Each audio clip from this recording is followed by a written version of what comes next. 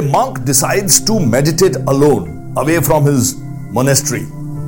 He takes his boat out to the middle of the lake, docks it and parks it there, closes his eyes, and begins his meditation in his stationary boat.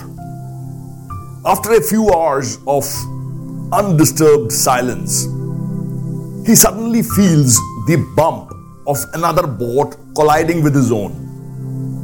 With his eyes still closed, he senses his anger rising, and by the time he opens his eyes, he's ready to scream at the boatman who dared disturb his meditation by bumping into his boat. But when he opens his eyes, he sees it's an empty boat that had probably got released and unfastened and floated to the middle of the lake. At that moment, the monk achieves self-realization and understands that the anger is within him. It merely needs the bump of an external object to provoke it out of him.